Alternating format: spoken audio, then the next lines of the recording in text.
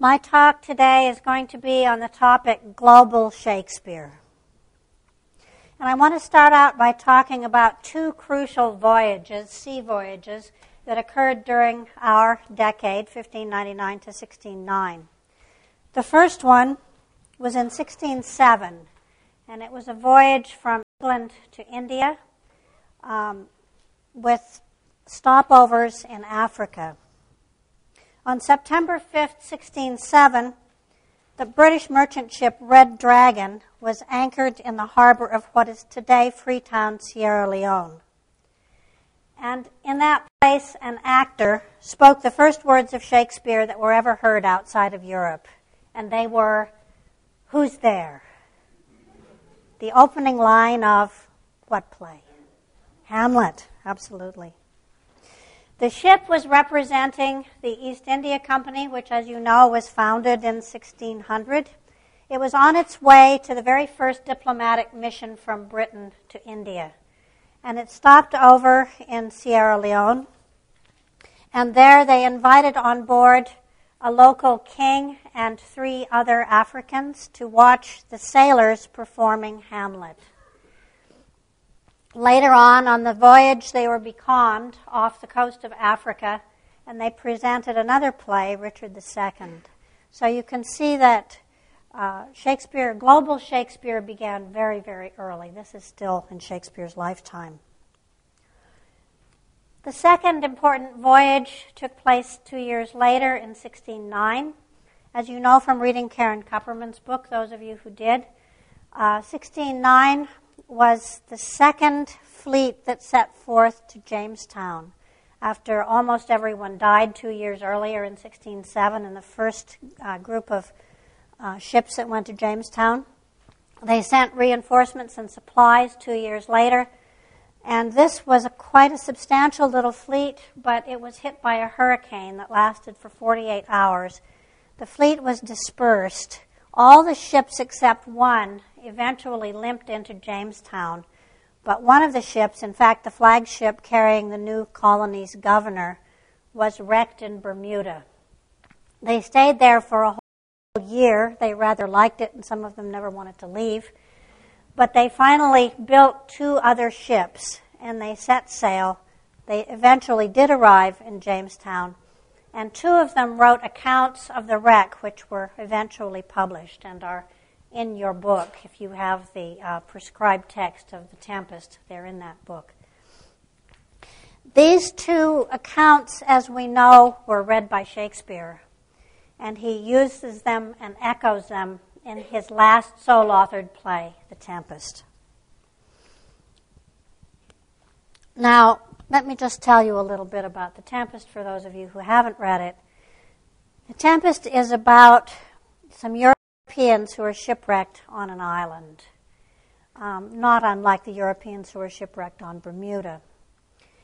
The main character, I suppose it's debatable who the main character is, but Prospero is Duke of Milan. He has been ousted from his dukedom by his evil brother, and he's been cast adrift in a small leaky boat with his daughter Miranda. So here are the characters' names. They are washed up on an island which has one native inhabitant named Caliban, one fairy who's been locked in a tree by an evil magician named Ariel, and assorted supernatural spirits. Where is this island? They did, after all, set forth from Milan, so it's possible that the island is somewhere in the Mediterranean. There are Mediterranean references in the play. But there's also a reference to Bermuda in the play, and there are New World connections as well. So for many, many years, it's been taken to be one of the first New World plays. So it's perfect for this course because it connects the old world with the new. And Caliban, if he is a New World native, is the very first New World native to appear in English literature.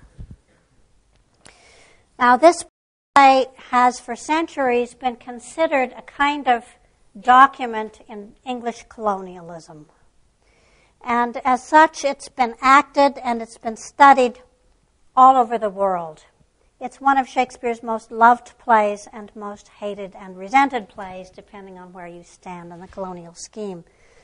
So what we're showing you here is a number of 18th and 19th century paintings and other representations of Caliban. You see him up there on the right with his wood, because, of course, what happens to Caliban is he gets enslaved. He is forced to speak the conqueror's language, and at one point he's given alcohol. All of these things really resonated with the world's colonized people. In the heyday of the British Empire in the 19th century, British imperialists regularly interpreted Prospero as an emblem of benign British rule, keeping the colonial savages in order. Prospero is often interpreted as the voice of Shakespeare himself, and so, of course, he gathered unto himself all of Shakespeare's huge cultural authority. Here's a typical quotation. This is from the later Empire, 1947. Prospero is said to represent England's colonizing, especially her will to raise savage peoples from superstition and blood sacrifice to a more enlightened existence. In the play, Caliban revolts against Prospero after there's a period of initial harmony. This was seen in the 19th century as an emblem of the hostility and treachery of colonized natives. Caliban's attempted coup against Prospero was seen as the natural treachery of savages. Caliban's attempt to rape Prospero's daughter Miranda was viewed as typical savage lustfulness and violence, which necessitated firm governance. So as you can see, the play was used by imperialists and colonialists to justify British rule of colonies. On the other side of the coin, the colonized people resented this portrait of these superior Europeans, enslaving and looking down on indigenous peoples like Caliban. The Cuban writer Roberto Fernandez Retamar wrote that Caliban is a hero for Caribbeans. They identify with Caliban. Quote, "This is something that we, the mestizo inhabitants of these same islands where Caliban lived, see with particular clarity. Prospero invaded the islands, killed our ancestors, enslaved Caliban, and taught him his language to make himself understood. What else can Caliban do but use that same language? Today he has no other. To curse him, to wish that the Red Plague would fall on him.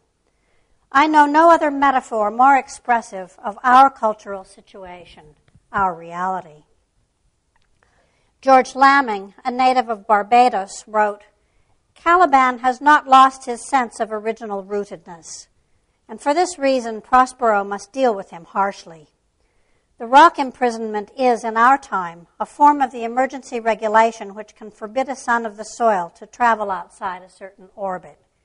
But Caliban keeps answering back." But this is getting ahead of our story. How did Shakespeare get to the Caribbean anyway? How did Shakespeare's works come to be studied and acted all over the world anyway? So this is part 2. Shakespeare grows into an English national hero. So if you look back to the 17th century after the death of Shakespeare, his plays didn't fade completely out, but they were often acted in what we would consider horribly mutilated forms, sometimes two plays stuck together, often in operatic forms. So there was a well-loved operatic Macbeth, which featured sexy singing witches who were always popular. England, however, in the middle of the 17th century, had a long and destructive civil war that eventuated in the monarchies being abolished, and the theaters being all closed for 20 years, huge cultural disruption. And when it all ended and the monarchy was restored in 1688, there was still a sense that life had been completely disrupted. There was a sense of kind of national disorientation, and it has been argued that it was at this point that the English felt the need for a national hero. Now, Shakespeare was thought to be a good candidate for this position. Because, and this might seem surprising to us, because he had written a lot of English history plays. Now, this is surprising because Shakespeare's English history plays tend to be about periods of civil war, corrupt rule, totally venal politicians, and so forth. But in order to make Shakespeare into a national hero, these plays were considered to be patriotic plays. So this is at least one explanation for why Shakespeare was chosen as national hero. You can probably think up some others on your own. Anyway, he did gradually become idolized as a national hero.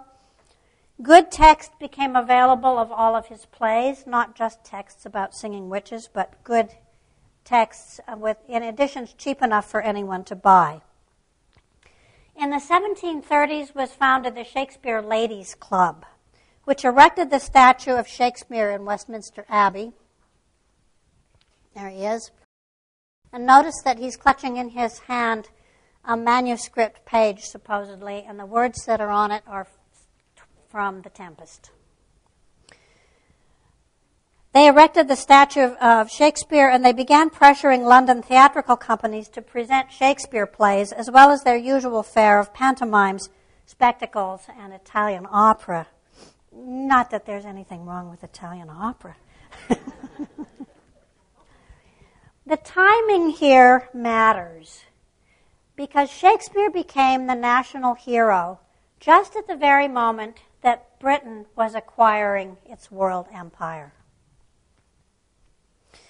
So you've probably often heard that Shakespeare is known and loved all over the world because there's something universal about his works and his themes, or because human nature is the same everywhere and Shakespeare had a great insight into human nature. We've all heard these explanations. But there is another more cynical explanation for how Shakespeare got spread all over the world, and that is that the British Empire spread him all over the world at gunpoint. Well, before we turn to the spread throughout the world, I'd like to tell you about one more impetus to Shakespeare's becoming this great national hero. And that is the Great Shakespeare Jubilee in Stratford-upon-Avon in 1769. 1764 would have been a better date, but they kind of missed it. That would have been the 200th anniversary of Shakespeare's birth. But they weren't thinking in tourist terms quite quickly enough. So in 1769, they finally woke up to the possibilities. This was promoted by the great actor-manager named David Garrick, who planned and paid most of the expenses personally for a jubilee in Stratford-upon-Avon. He had made his career playing Richard III and other Shakespearean roles, and he absolutely worshipped Shakespeare. In fact, he had a temple built to Shakespeare on the grounds of his house. And that you see on the right is Garrick as Richard. Well, both of these are Garrick as Richard III. Enter the mulberry tree. A mulberry tree was supposed to have been planted by Shakespeare. Shakespeare, when he retired, left London, went back to Stratford-upon-Avon, bought a very big house called New Place, and supposedly planted a mulberry tree on its grounds. This is all legend. In the 18th century, New Place was owned by a clergyman, and he got so annoyed by curiosity seekers that he had the mulberry tree cut down. This so enraged the townspeople that they stoned his house and broke out some windows. And as you can imagine, this was sort of a long-standing feud between the clergyman and the townspeople. And it was such a bad feud that in retaliation for their breaking out his windows, he had the house torn down. So you can visit the site now, but there's nothing left. There's a new house there, and there's nothing left but gardens. Very Shakespearean gardens. Now, the mulberry tree was bought by a clockmaker named Sharp, who for years manufactured souvenirs out of it. For the rest of his life, in fact, he manufactured cups, goblets, punch ladles, card cases, cribbage boards, tobacco stoppers, toothpick cases, inkhorns, knives and forks, nutmeg graters, and comb cases. So there's a picture of that's a tea chest that was manufactured supposedly out of the mulberry tree. Now, David Garrick, when he came to town, had 100 willow trees cut down right on the banks of the Avon River and used the space to build a rotunda in which he was going to stage his great jubilee. The 100 willow trees were bought by, guess who, the clockmaker named Sharp, who used them to prolong his supposed mulberry tree supply for many years. Garrick then commissioned a statue of Shakespeare, but while it was being carved, they noticed that the marble was faulty. It had all sorts of blue veins running through it. And when the sculptor was sculpting the head, a great smear of blue appeared right across Shakespeare's lips. And Garrick is supposed to have said, "Ha! Mulberries!" Well, the Corporation of Stratford-upon-Avon, which is the city fathers, basically, hearing of Garrick's worship of Shakespeare, virtually bribed him to sponsor the Jubilee. It didn't really take much, but they wanted to be sure that he would sponsor this Jubilee. So they gave him the freedom of the city of Stratford, which was really a pokey little village at the time, and presented him with a box carved out of mulberry. And they sent him a poem. This is how it went.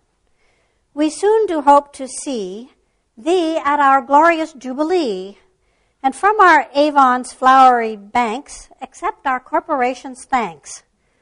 For the honor thou dost we, by coming to our Jubilee, and in a box of mulberry tree of our town we make thee free." Poetic talent seems to have declined somewhat in Stratford since Shakespeare's death. The Jubilee was a 3-day extravaganza with processions, orations, an oratorio, huge banquets, and a masquerade ball. It was attended by fashionable Londoners, by people of many classes from all across England, including a 28-year-old James Boswell, who of course was the biographer of Samuel Johnson. He recorded everything in his diary. So we know from him that the town was absolutely jammed, that the prices of hotel accommodations and restaurants skyrocketed. There was insufficient stabling for the horses, and horses were running loose in the streets. It was a muddy town to start with. But Garrick was undaunted by all of this. He recited with choral accompaniment an ode to Shakespeare, peppered with allusions to the plays that he'd been acting in all of his career. By the time the festival ended, it was noticed that not a single line of Shakespeare had been recited or performed, but instead original poems and songs abounded, such as, and here's one of the best poems, "The pride of all nature was sweet Willie-O. The first of all swains, he gladdened the plains. None ever was like to sweet Willie-O. He charmed him when living, the sweet Willie-O, and when Willie died, 'twas nature that sighed to part with her all in her sweet Willie-O." Well, then it started to rain. And it rained all through the second day, and it rained all through the third day. There was supposed to have been a fireworks spectacular on Clopton Bridge. Clopton Bridge is still there. They were going to shoot off amazing fireworks from the bridge, but that had to be canceled because of the rain. Also, they had to cancel a procession in which 217 people were supposed to have paraded through the main street of the town, dressed in all of Shakespeare's characters' attire. All these costumes were borrowed from the Drury Lane Theatre, of which Garrick was the actor-manager. But that had to be canceled. Not long after singing a newly written tune, "Thou softly flowing Avon," they opened the doors of the rotunda, and the softly flowing Avon flowed into the rotunda. People were still dancing at the masquerade ball at 3 o'clock in the morning. And finally, they had to swim to their carriages to get home. The morning after the festival ended, hundreds of people were stranded because there weren't enough carriages to take them home. Boswell wrote dismally in his journal, "The true nature of human life began now to appear. After the joy of the Jubilee came the uneasy reflection that I was in a little village in wet weather and knew not how to get away." So part 3, Global Shakespeare. Shakespeare was now firmly established as the national poet and was spread around the globe, largely in the first instance by the spread of the British Empire. And on the screen while I talk, I'm just going to ask Ryan to put up a number of images of Shakespeare from all around the world. These are modern images. The role of English teaching is very interesting in this regard. It was connected with colonial governance. Now, at this time, there was no such thing as an English major back at home in England. If you went to university there and you wanted to study literature, you studied classical Greek and Roman literature. The first chair of English literature was not until the very, very last years of the 19th century. And the first professor of English literature at Oxford, whose name was Walter Raleigh, wasn't the original Walter Raleigh, but a much later one, in the late 19th century, had earlier taught at the Anglo-Oriental College in Aligarh in England, in India. And it's thought that English as a discipline, for those of you who are English majors here, took shape out in the colonies and then was re-exported back to England. Well, why was English taught so much out in the colonies? Well, remember how the Europeans taught Caliban their language. It was a theory that if you forced people to speak English, it would help to govern them. Anya Lumba, who spoke here in the fall as part of Moments of Change, argues that the teaching of English literature, and particularly Shakespeare in India, was a tool of imperial governance. And what she means is that very early on in the empire, the crucial decision was taken not to interfere with local religious practice and belief. There were, of course, English missionaries who went out, but they were not official tools of the government. And it's odd because England had a state church at home, but they didn't establish a state church out in the colonies. Instead, they said that they wanted to teach everyone English culture and English values, especially English literature, especially Shakespeare. So Shakespeare literally took the place of the Bible out in the colonies as what was seen as a socializing and civilizing tool. Of course, it was rather presumptuous to think that they were civilizing India, which had a much older civilization than Britain, but this was the theory. The British Empire, of course, was the most extensive empire that the world has ever known.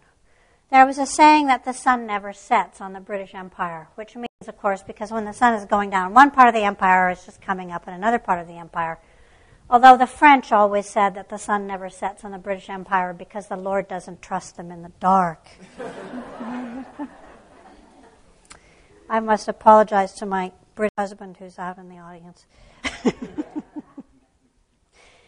Outside the British Empire, Shakespeare was also spreading. The Caribbean is an interesting case because the Caribbean was governed by a number of different empires. The English were there, the Spanish, the French, and the Dutch were all in the Caribbean.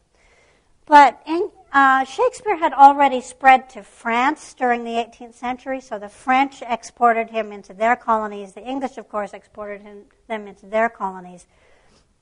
And in other parts of the world that were not covered by the British Empire. The British Empire, of course, was immense. It covered parts of Africa, Canada, Australia, us at one time, parts of Asia.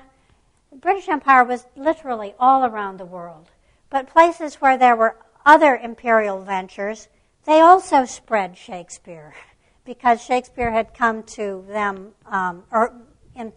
immediately pre-imperial times. This is the last one of those spread of Shakespeare slides. I really like the Shakespeare Club in Montreal in 1847. Part 6, then, the end of empire. So the question here is, what happened to Shakespeare during the dismantling of colonialism, which was going to take place over a century or so as colonies became independent? During or shortly after the struggles of various British colonies for independence, critics and educators and creative writers often felt that what was holding back colonial cultures was what they saw as the dead hand of English education. That they were all educated under this British system. They were forced to learn English. They were forced to learn English literature. They were forced to learn Shakespeare. They wanted to be free of all that. So they revolted against British education. And one of the things that they would do is throw Shakespeare out of their curriculum if they could. One of the plays that was a crucial testing ground was the play that we all read for this week, and all of us are going to be discussing it. All of the students are going to be discussing it on Wednesday, The Tempest. The Tempest was a crucial text because it seemed so much like the British Empire in action. And it's fascinating to think how early The Tempest is. Tempest is 1611, so we sort of illegally squeaked it into our decade here on grounds that its sources lie in the Bermuda pamphlets of 1609. The play was written in 1611, and this is before England had any colonies, anything like an empire, even starting. This is before the world really knew the whole imperial system, and yet in so many ways the play seems to anticipate what happened in imperial practice. So it became a sort of battleground for imperialist versus anti-imperialist ideas. So where at home in England Prospero had been seen as a benevolent colonist, out in the colonies he was read as a tyrant and slave master.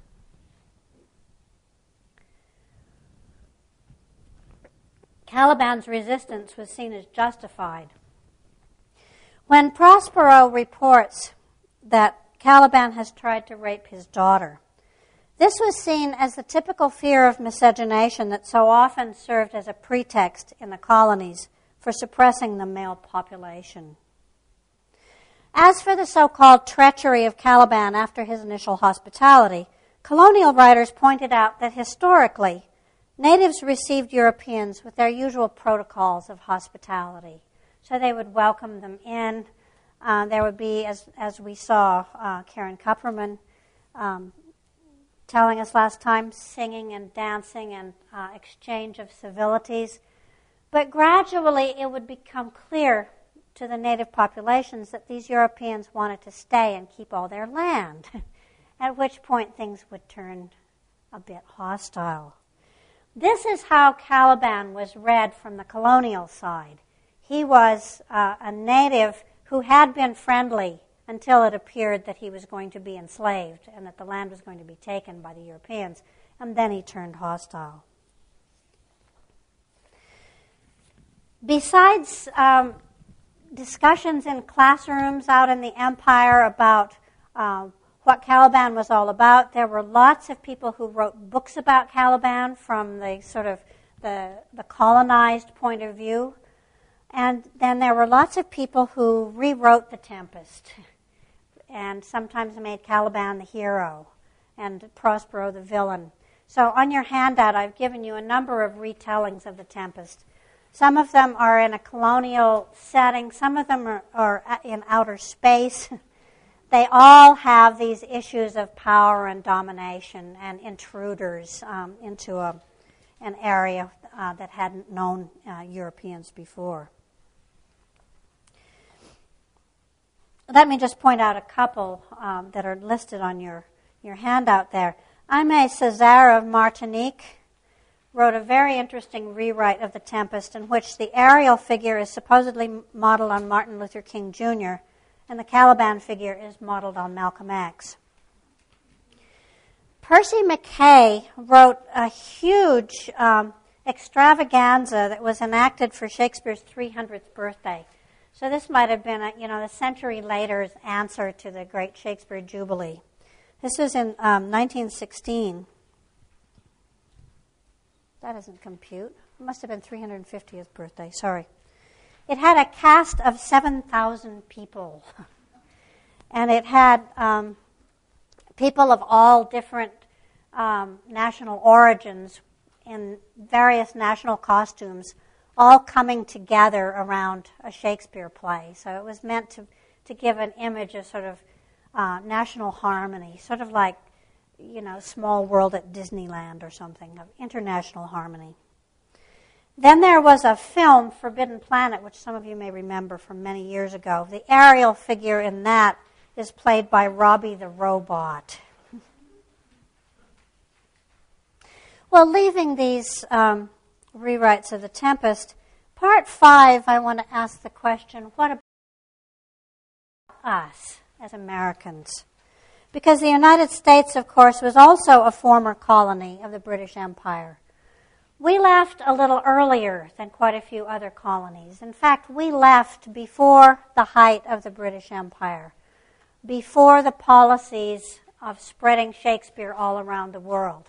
So we were never subject to sort of force-fed Shakespeare, as many other colonies were. But oddly enough, we turned around and accepted Shakespeare as a kind of national poet on our own initiative. So to give you an example, in April of 1786, so this is 10 years after the Revolutionary War between Britain and the U.S., John Adams and Thomas Jefferson made a trip together to Stratford-upon-Avon, where they saw a number of tourist attractions, including an old chair in which Shakespeare was supposed to have sat. And according to custom, they each cut a chip off the chair and took it home. And then I want to tell you about the Folger Shakespeare Library. That's not it. That's Folger. This is Henry Clay Folger, who was president of Standard Oil. And he founded what is now unquestionably the greatest Shakespeare library in the world. And he very deliberately wanted it to be in Washington, D.C. Do you have pictures of those? There. That's the main reading room.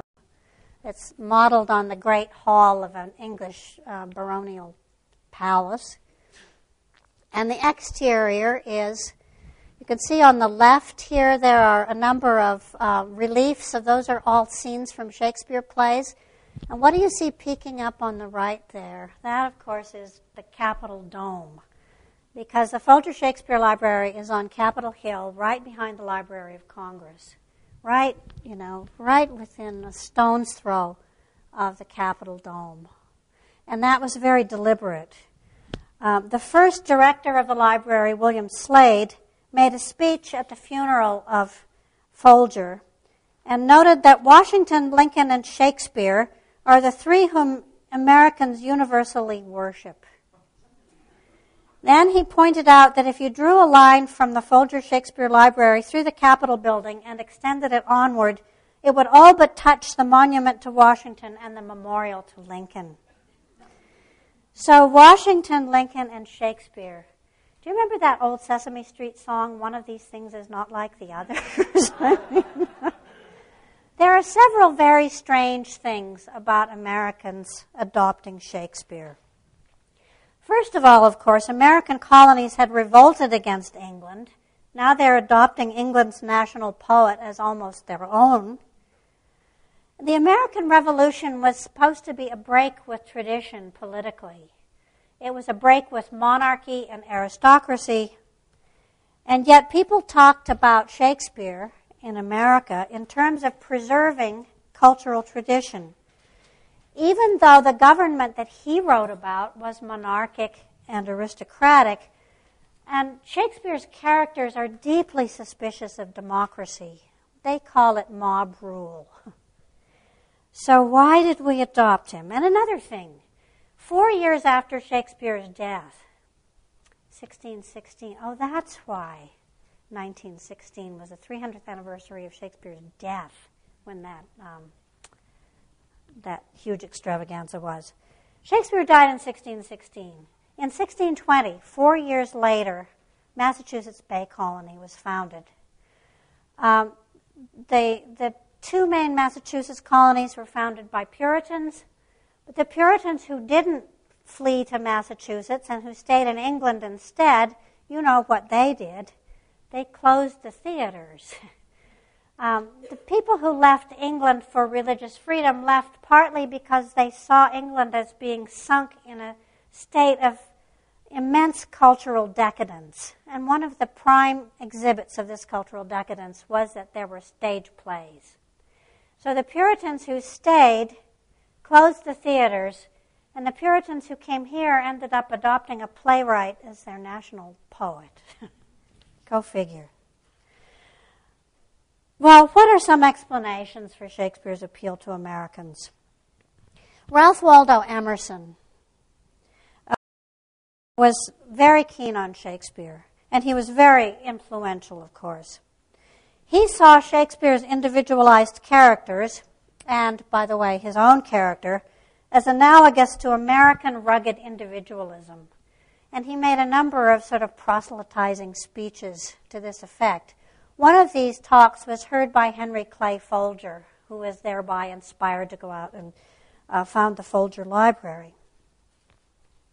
Folger bought up collections of wealthy English families and saw himself as liberating these books from the undemocratic English aristocracy and freeing American Shakespeare scholars from dependency on England and on the noblesse oblige of owners of great houses.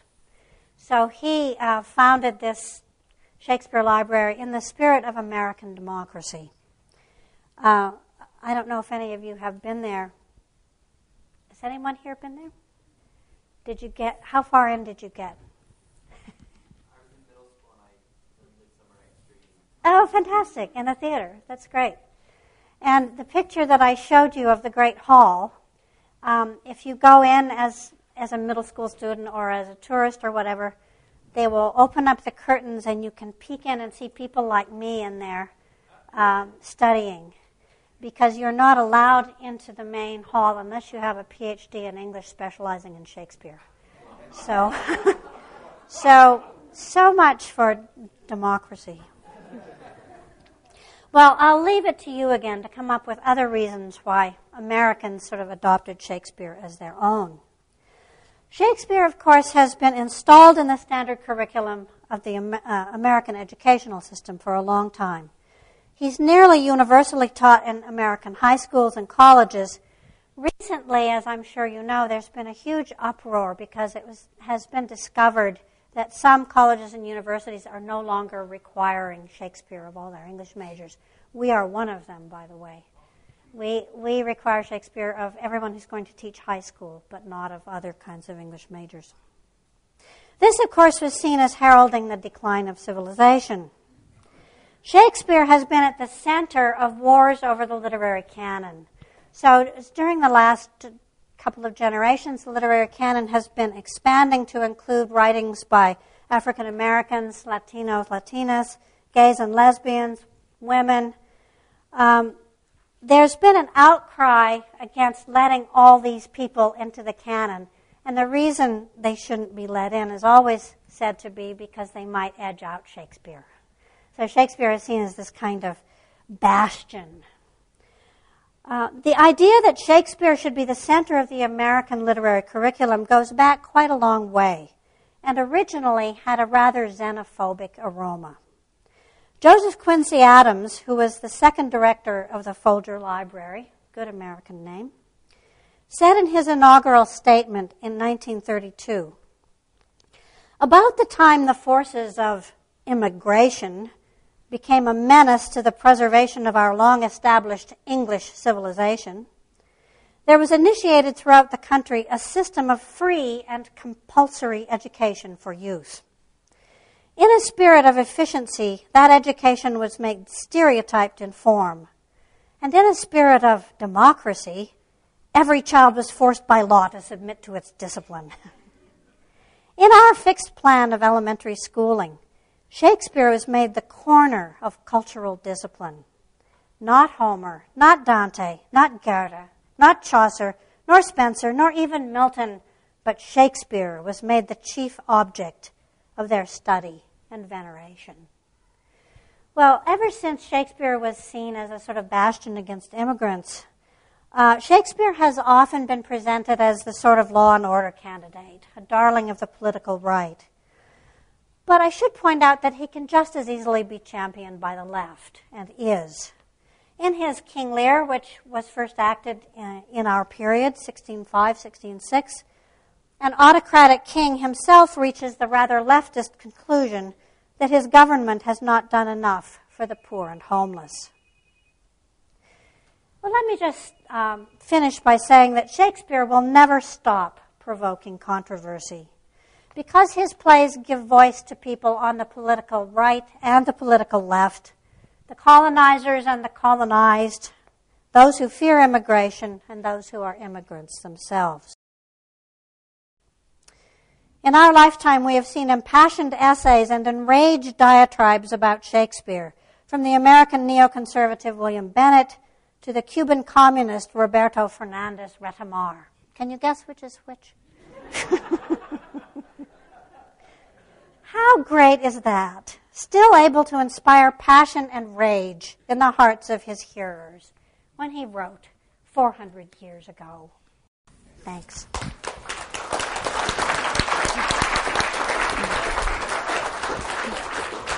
Thank you, Ryan. Questions and comments?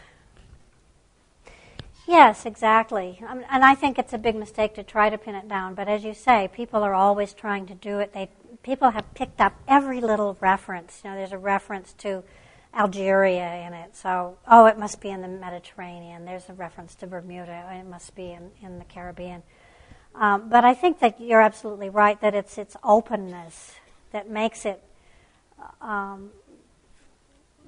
candidate for this kind of rewriting. And certainly, almost everything Shakespeare wrote that's set in a foreign land was seen in its own time as secretly about England at one time or another. And I think that that's happened with The Tempest more than almost any other play because it's been rewritten so many times. But yeah, I think that's a good point, that the ambiguity it's maybe sloppy, but it's certainly been very, very productive. Not that Shakespeare would be sloppy. Yes.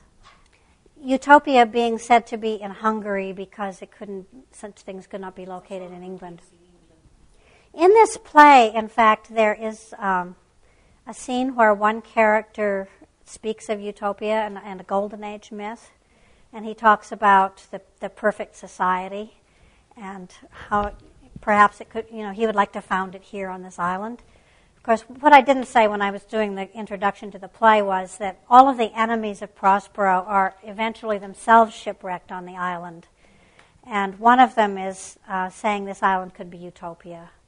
And others are sitting around, and we talked about this in my class the other day, sitting around criticizing them and saying there is no such thing as utopia. There is no human place where utopia could be, and especially not here on this deserted island. Oh, good. And that is King Lear, raging out on the heath with his fool behind him. In addition to all these reliefs, there is a statue of Puck that was also always out on the lawn.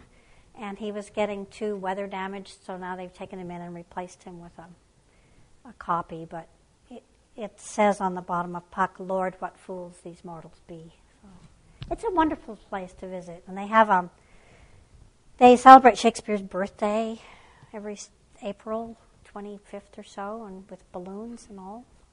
Go down there sometime. There's also a theater, a small Jacobean-style theater right in the library. As you were involved in that. They have wonderful productions there, and they also have programs for middle school and high school students to come there and learn how to act. No. The question of whether Shakespeare really wrote Shakespeare. I could refer you to a couple of really good websites that rehearse all the evidence. Typically, the people who say that Shakespeare was not Shakespeare are very passionate about it, but they suppress an awful lot of information. That they say that, none of his plays had his name in his lifetime, which is not true. And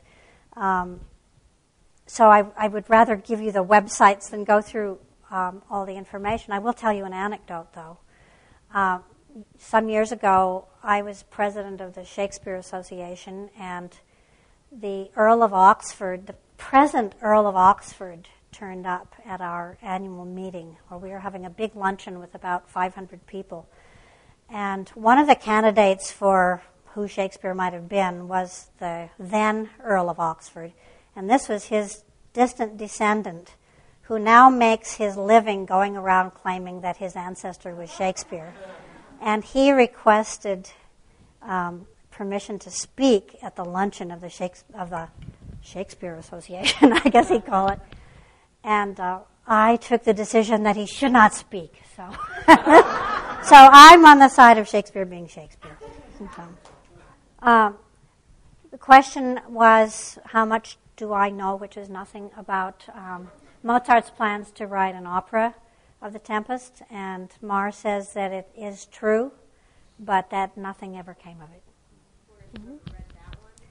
No, I don't know that one. There are lots more than the ones that are on this list.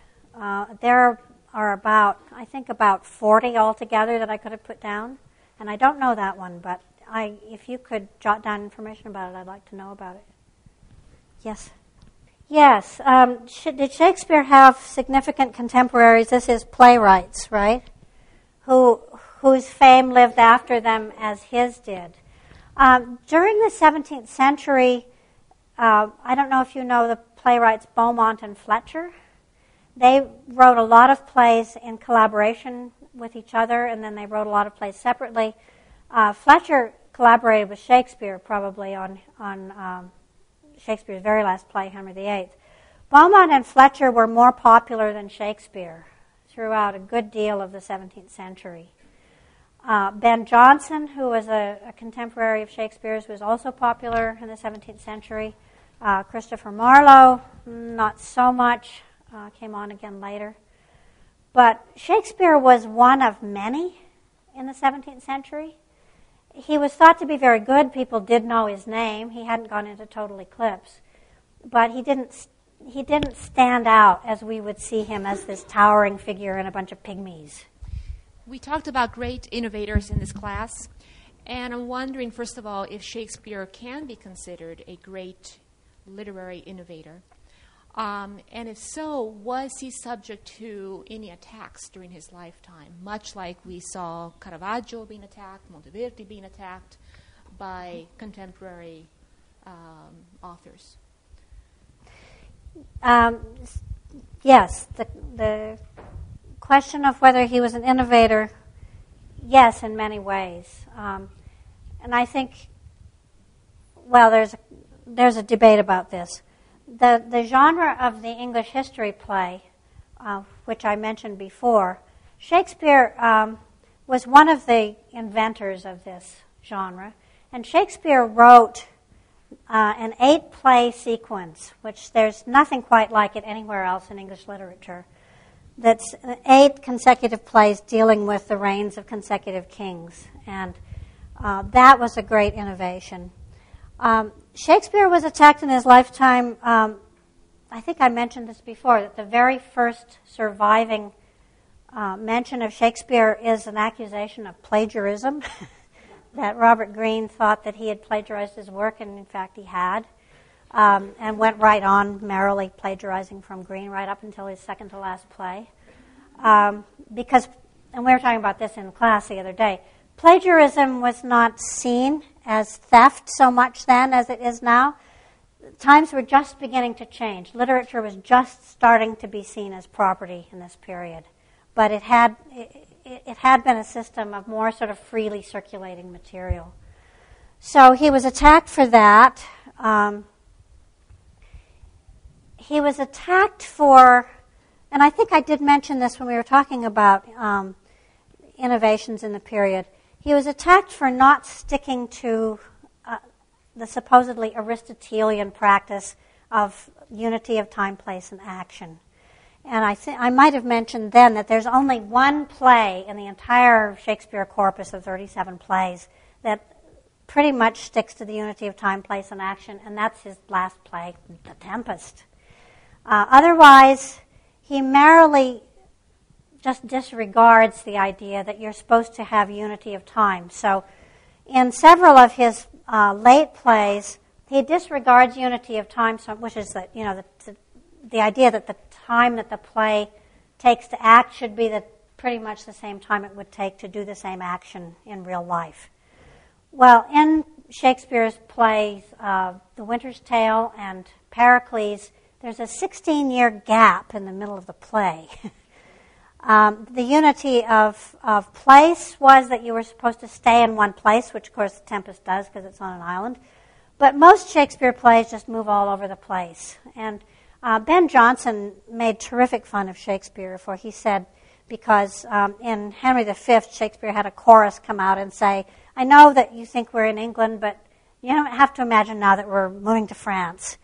And Jonson said, jangling chorus wafts us o'er the seas, and thought that was absurd. So, yes, I mean, he was attacked in his own time. I'd just like to ask about a different sort of innovation and whether I remember in the opening forum for Moments of Change, which was in November? September? All right.